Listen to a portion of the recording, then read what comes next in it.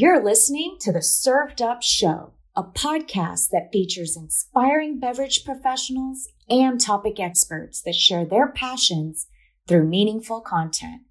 Your hostesses, Bridget Albert, is best known as the Market Fresh Mixologist, an industry mentor with over 25 years of experience.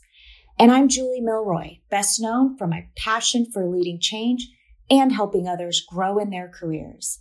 Grab a cocktail and sit back. Let's learn how we can make a positive impact in our industry.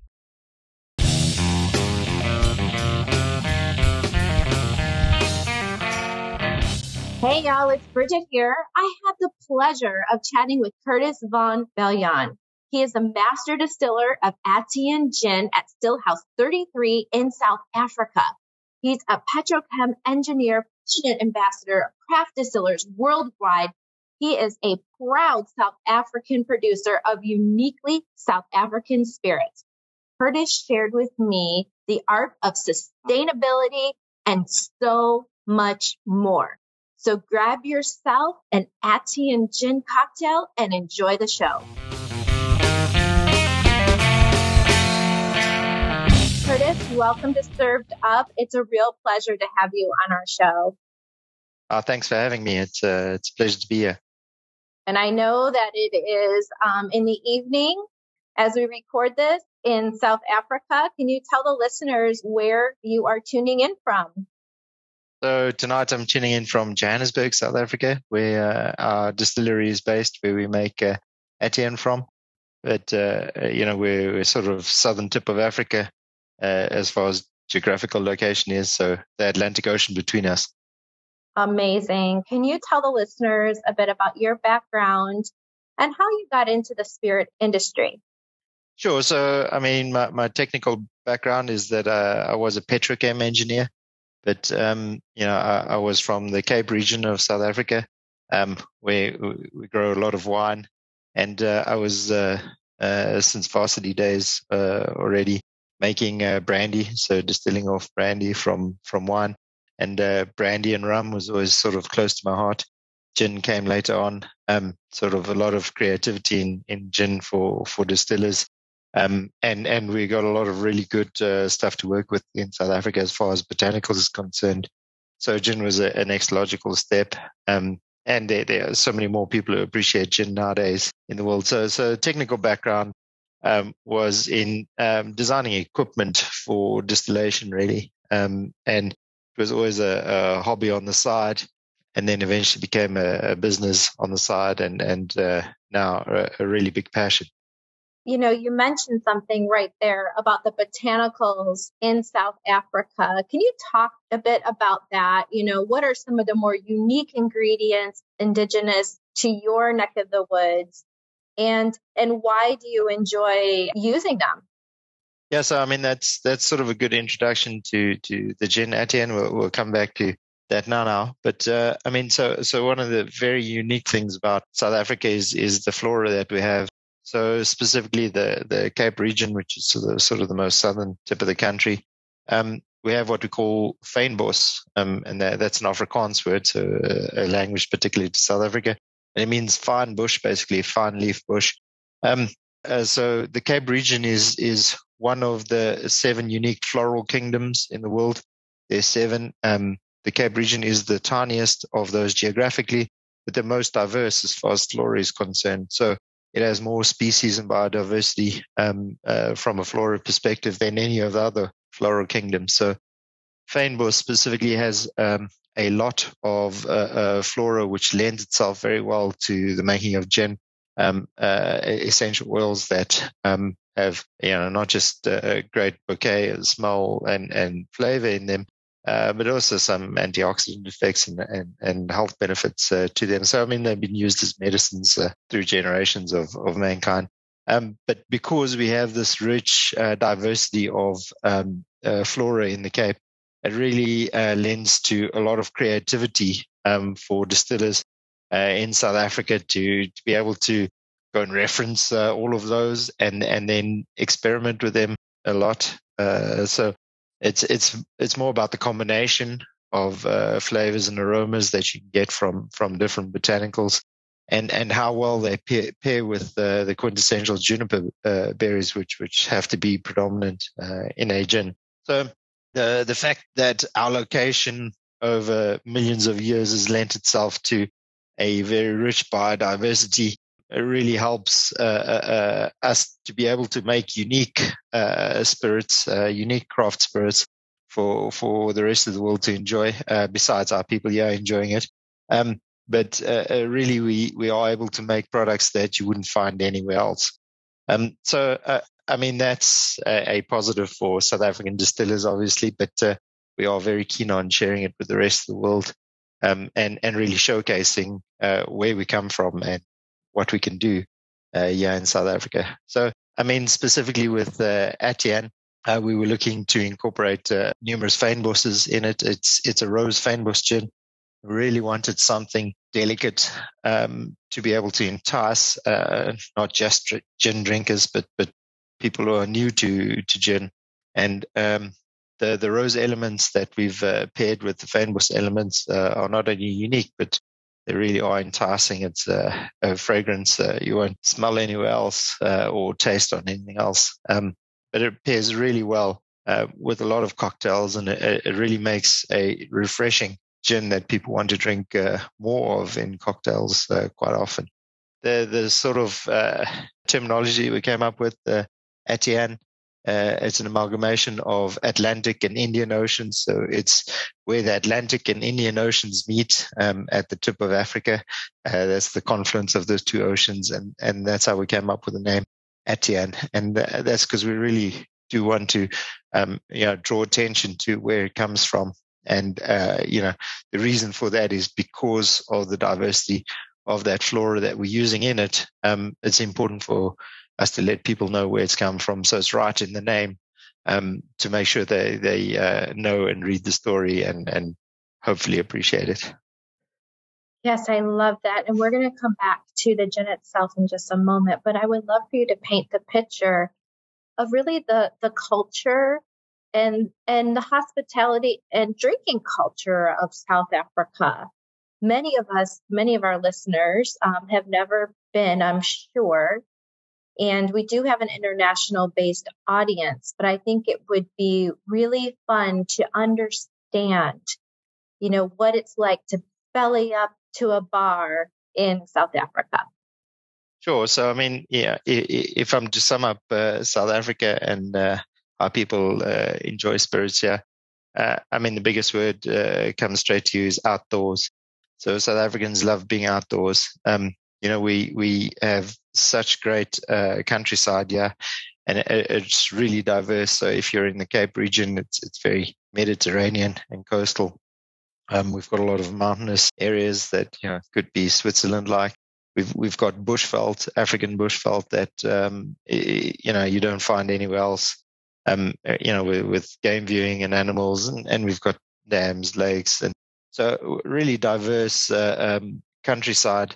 And South Africans love being outdoors. The thing they love even more than being outdoors is celebrating for almost any occasion.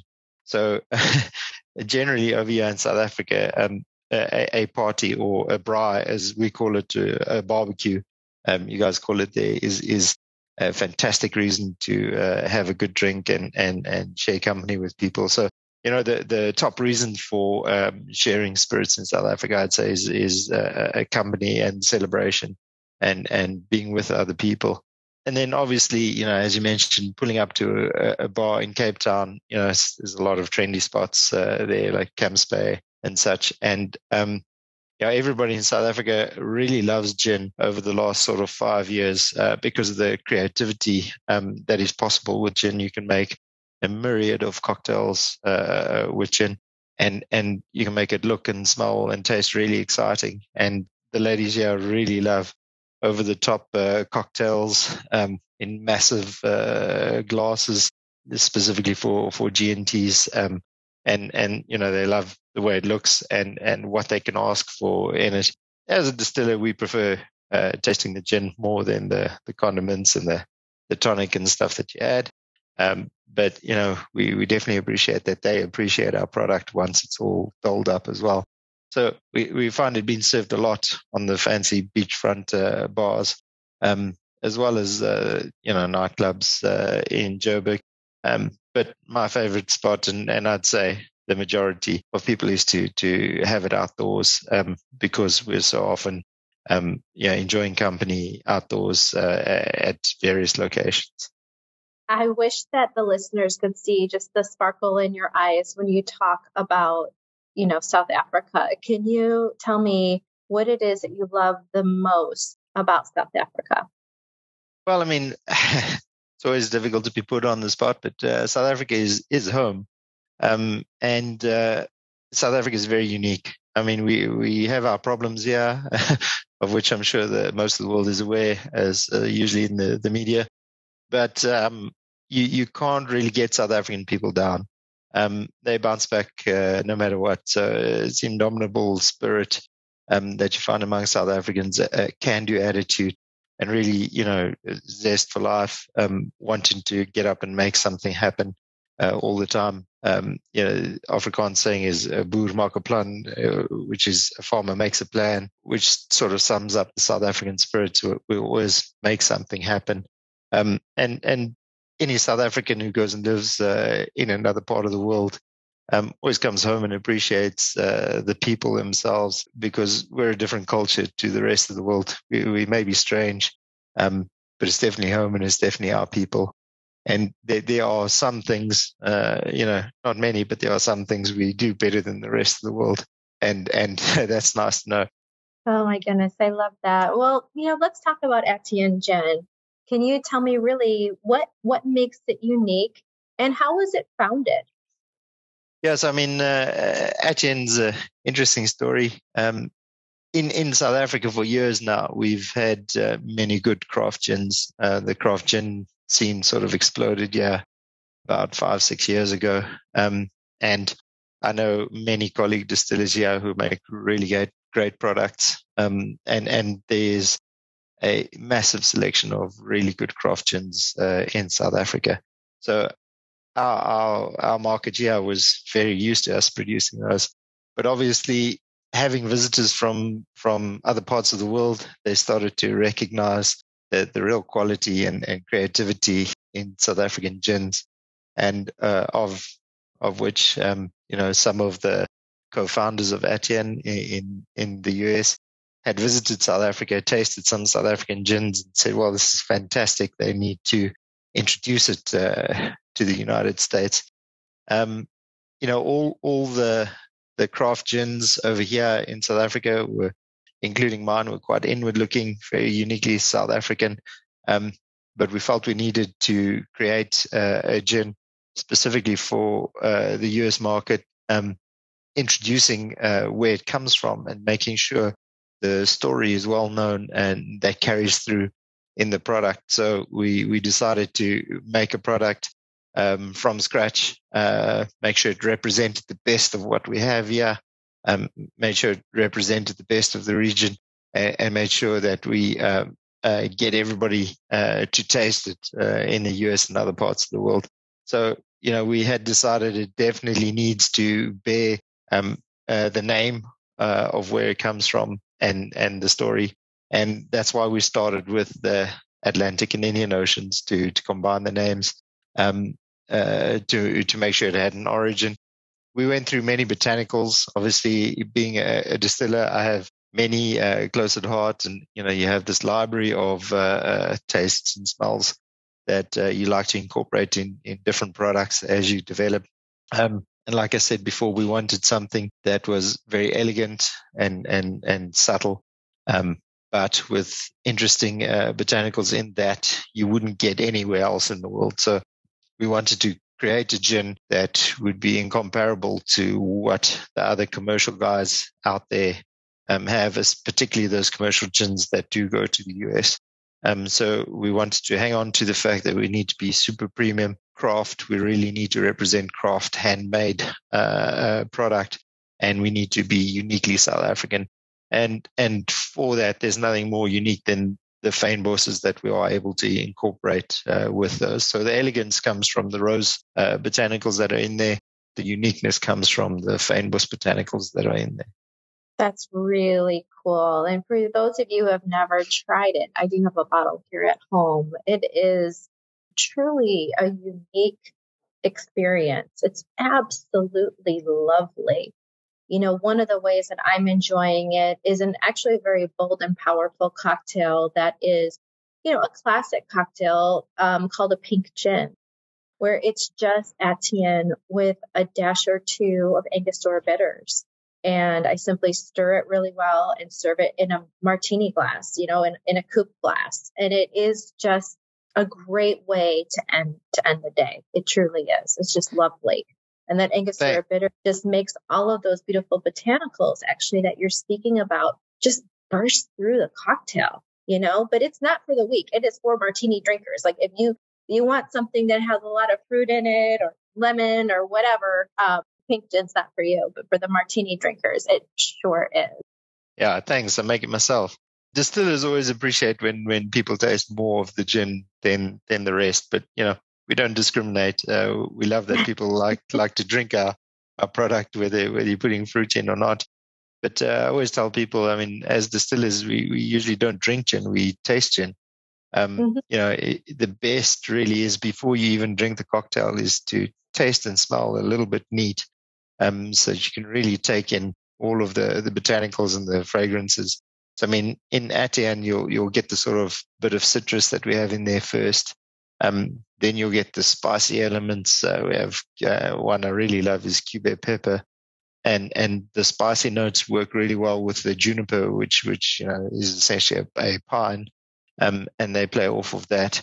And then you'll start to get the more earthy fynbosses. And then as the alcohol evaporates more, you'll start to get the elegant rose elements, of which there are 3. And makes you think that sort of classic fragrance, looking at our bottle as well, makes you think of old perfume bottle, basically. And sort of reminds you that it's got that touch of elegance at the end. So really, I'm pleased you've chosen to drink it with as little as possible. But really, we do love when people get creative with it and choose how they like to drink it, because that's really what gin is all about in the modern day, is making sure people are happy when they are drinking it and smelling it and experiencing it. And there are all sorts of ways to do that. And I think that's why so many people love the creativity that comes with gin and how you choose to drink it. Yeah, I agree 100%. Like my husband is not as bold as I am maybe with drinking a martini, but one of the ways that I did prepare it for him was Etienne gin. And I made a nice homemade sour, which is, 1 part lemon, 1 part simple syrup. I gave that a nice hard shake, strained it over ice, and then I did a float of the pale rosé. So just a little float of rosé over the top, which just adds an additional crispness really to the cocktail and also enhances those notes, for those that maybe like some versatility, let's say, on their palate and with cocktails and like to have some fun. So it's truly mixable. But I love that it stands on its own. And I love that you can shake it up and throw that lemon in there or whatever else you want. And it's going to come out delicious.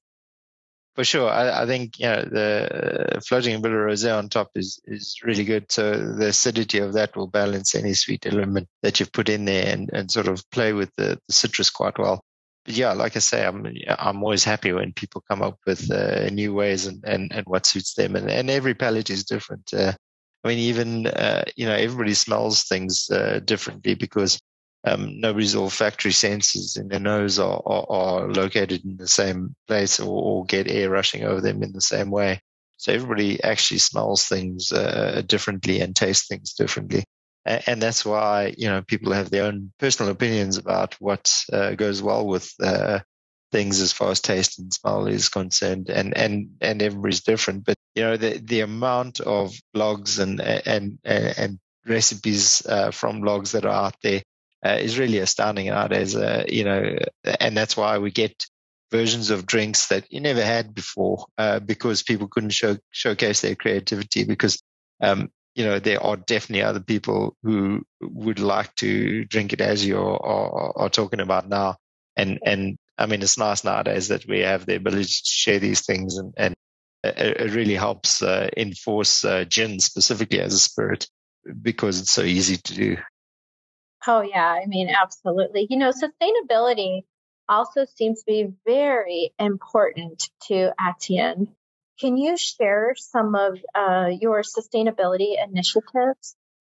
Sure. So, I mean, in South Africa, sustainability is really important to us. We're big on wildlife, and we know one of our most valuable assets is the nature that we have here, and people really enjoy experiencing that when they come here. So sustainability is really on top of most craft brands' minds in South Africa.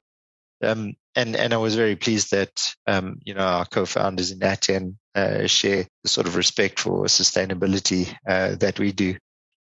As we were developing and choosing botanicals, the questions started coming up: is okay, what sort of damage could we possibly do, or how do we ensure that this is sustainable? And then we started putting numbers together of how much of what we're using in the production of our gin.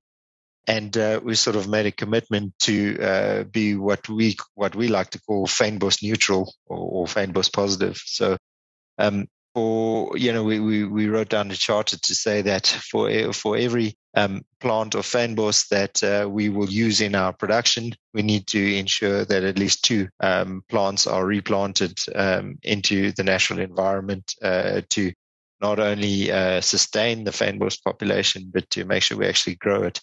So to that end, we've partnered with a really great foundation in the Cape called Fynbos Life. They're also on Instagram and a whole bunch, Fynbos Life. And their whole mission in South Africa is to reintroduce fynbos to areas where fynbos doesn't grow anymore, to repopulate the landside, to make sure that there are tracts of fynbos to connect to other tracts of fynbos, and ensure that we don't run out of our really precious biodiversity in the Cape. So they grow seedlings of all kinds of fynbos from start, and then reintroduce them through community-based projects all over the Cape. So they have various initiatives going at any one point in time, various projects around the Cape. And they grow the seedlings in their greenhouses, and then the community helps plant them. And so we create jobs at the same time. So we've partnered with Fynbos Life from the beginning. This year we also made sure they extended capacity by building another greenhouse, so sort of doubled capacity since we've partnered with them as well. And that's really good to see that through expansion into the US, we've actually ensured more sustainability in the Cape, specifically for fynbos. That's really incredible. So, I mean, you're just repopulating and making sure, right, that from what you're taking doesn't actually take away from the crop. Yeah, that's right. So, I mean, to what we call fynbos neutral or fynbos positive. So we want to make sure we're adding to it rather than taking away. Yeah, that's a really beautiful thing and a really important thing. It's also important here in the US and I believe around the world that we pay attention to what we take from nature and make sure that we're leaving it better than we found it. So, my hat's off to you and to your team for really taking the charge there in South Africa on that initiative. I think it's a really beautiful thing. Thanks a lot. Yeah, absolutely. Now, I know that you also participate in some charitable initiatives as well around breast cancer awareness. And for those who've maybe never seen a bottle of Atienne Gin, it is a beautiful package. But then the liquid itself is just a lovely hue of rose. It's just stunning. Can you talk a little bit about the charities that you partner with around breast cancer? Sure. So, I'm not the expert on it in the team, but I mean, obviously, breast cancer, very close charities we like to support, and particularly now in November it was breast cancer awareness that we were trying to push forward. Like you point out, ours is a very subtle pink hue, and obviously pairs really well with breast cancer awareness, which is usually represented by the pink color. In South Africa, we even have some of our rugby teams that play in pink jerseys specifically for breast cancer awareness. So it's in South Africa, it's very well known time of the year for pink to come out. So we really felt that that was closely aligned with the image we're trying to project. And, it's a great cause that almost anybody can relate to, I feel. So I was very happy when the team said, well, that's something we're going to support this month and going forward. That's really, really amazing.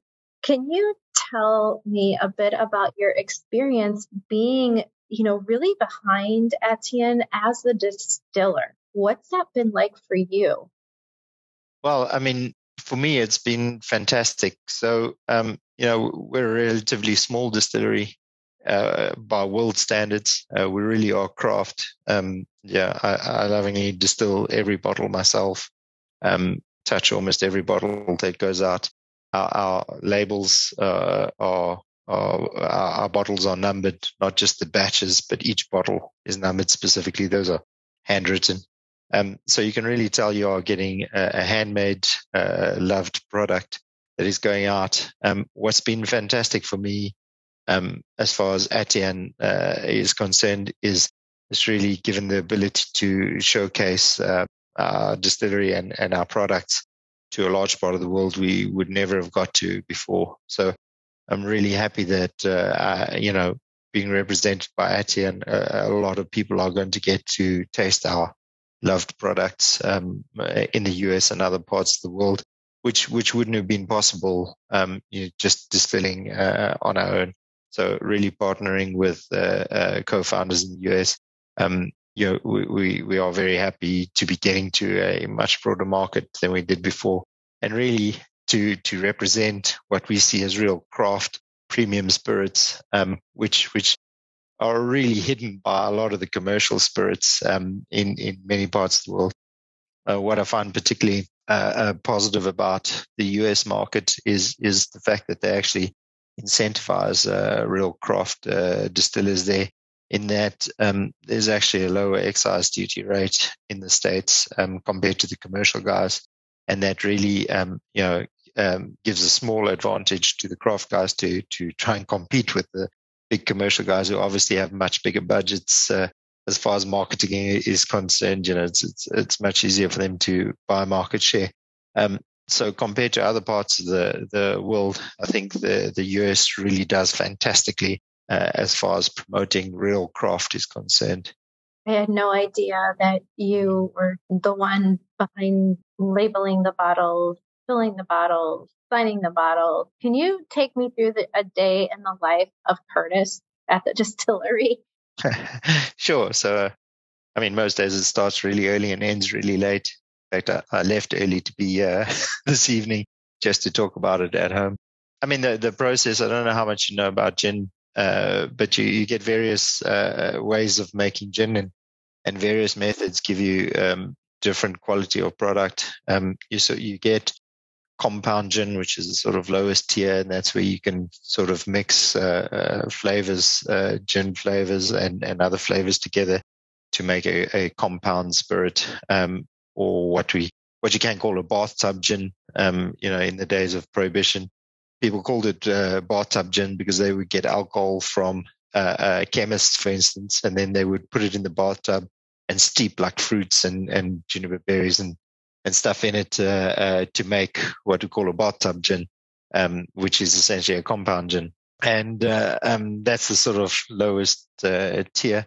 Then you get distilled gins, different methods. Again, you can have maceration where you take the botanicals you're trying to infuse and you put them in high strength alcohol and you let them steep for various periods. And then you put that in the pot that you heat up, and you distill off the alcohol off of that, and some of the essential oils then travel with the ethanol vapors before they get condensed down again, distilled into a flavored gin. That's one method of distilling. then you also get vapor distillation, which we prefer because you can keep the temperature low and you can get very delicate flavors coming through. Particularly the rose elements do much better with a vapor distillation, which can be more delicate on them with lower temperatures. And that's where you take your dried botanicals and you put them in a gin head or in the vapor path of the column. So as you're distilling off ethanol vapors and they're going up, they are then the ethanol vapors are binding to the essential oils of those botanicals and continuing on as vapor, and then they get condensed down again into a clear liquid. So when you are making gin, what you want to do is you want to start with a completely neutral spirit. So if you're really making a premium quality spirit, you want to first distill off what we call a neutral spirit. So it has no flavor and no taste to it. It's really pure ethanol. So it doesn't matter what base product you're working off of. We're incidentally working off of sugar and molasses, but you want to ferment that into alcohol with yeast, obviously.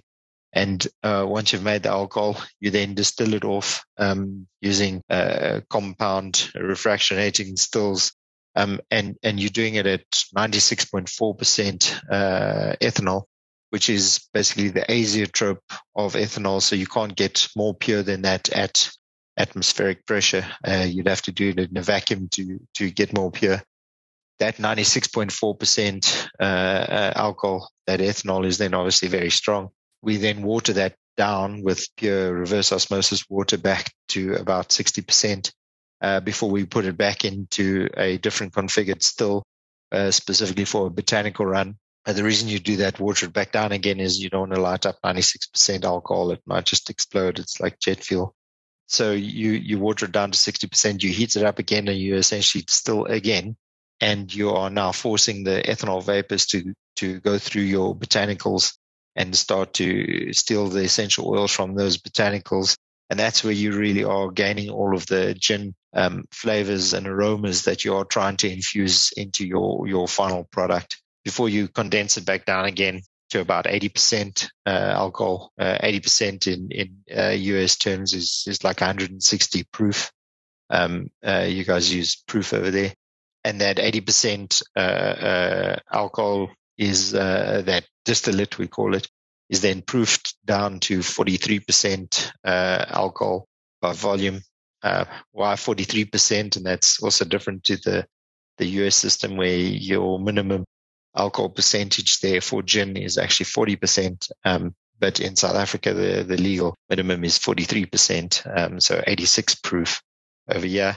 And we wanted to stick to that because we still want South Africans to enjoy the gin Atienne as well. So that's why it's slightly different to the other US gins on the market, particularly the commercial ones. And they would distill at the lowest legally allowed alcohol proof because you pay duty according to the absolute alcohol in the bottle. So there's an important distinction between real craft stuff from South Africa and commercial stuff that is available there. To come all the way back to like a standard day, it varies according to what we're doing at that point in time, whether we're making a neutral spirit, which is then to be used later on for a botanical run. So it's looking after fermentations of sugar and molasses that are going to be distilled further on to make the neutral spirits. Also looking after distillations of botanical runs to make the actual final product of the gin itself, proofing down to the required alcohol level, managing my team who helps with the bottling, labeling, boxing, logistics, driving the forklift, loading containers to get to the US. So a bit of everything really, and then trying to manage all of that at the same time, and at the same time holding the real passion for the quality of the product that goes into the bottle at the end of the day, and we're really proud of that. Yeah, as you should be. There's so much work and really, truly human hands throughout every single step, particularly yours, Curtis. really being part of every single step. What do you hope that the future holds for yourself and for Atian Gin? So, I mean, we've got big plans. I mean, we want to make much more Atian Gin. We also eventually want to bring out different variants. The best part, by a long shot, of distilling is the creative period when you are actually developing, and that never stops in the background.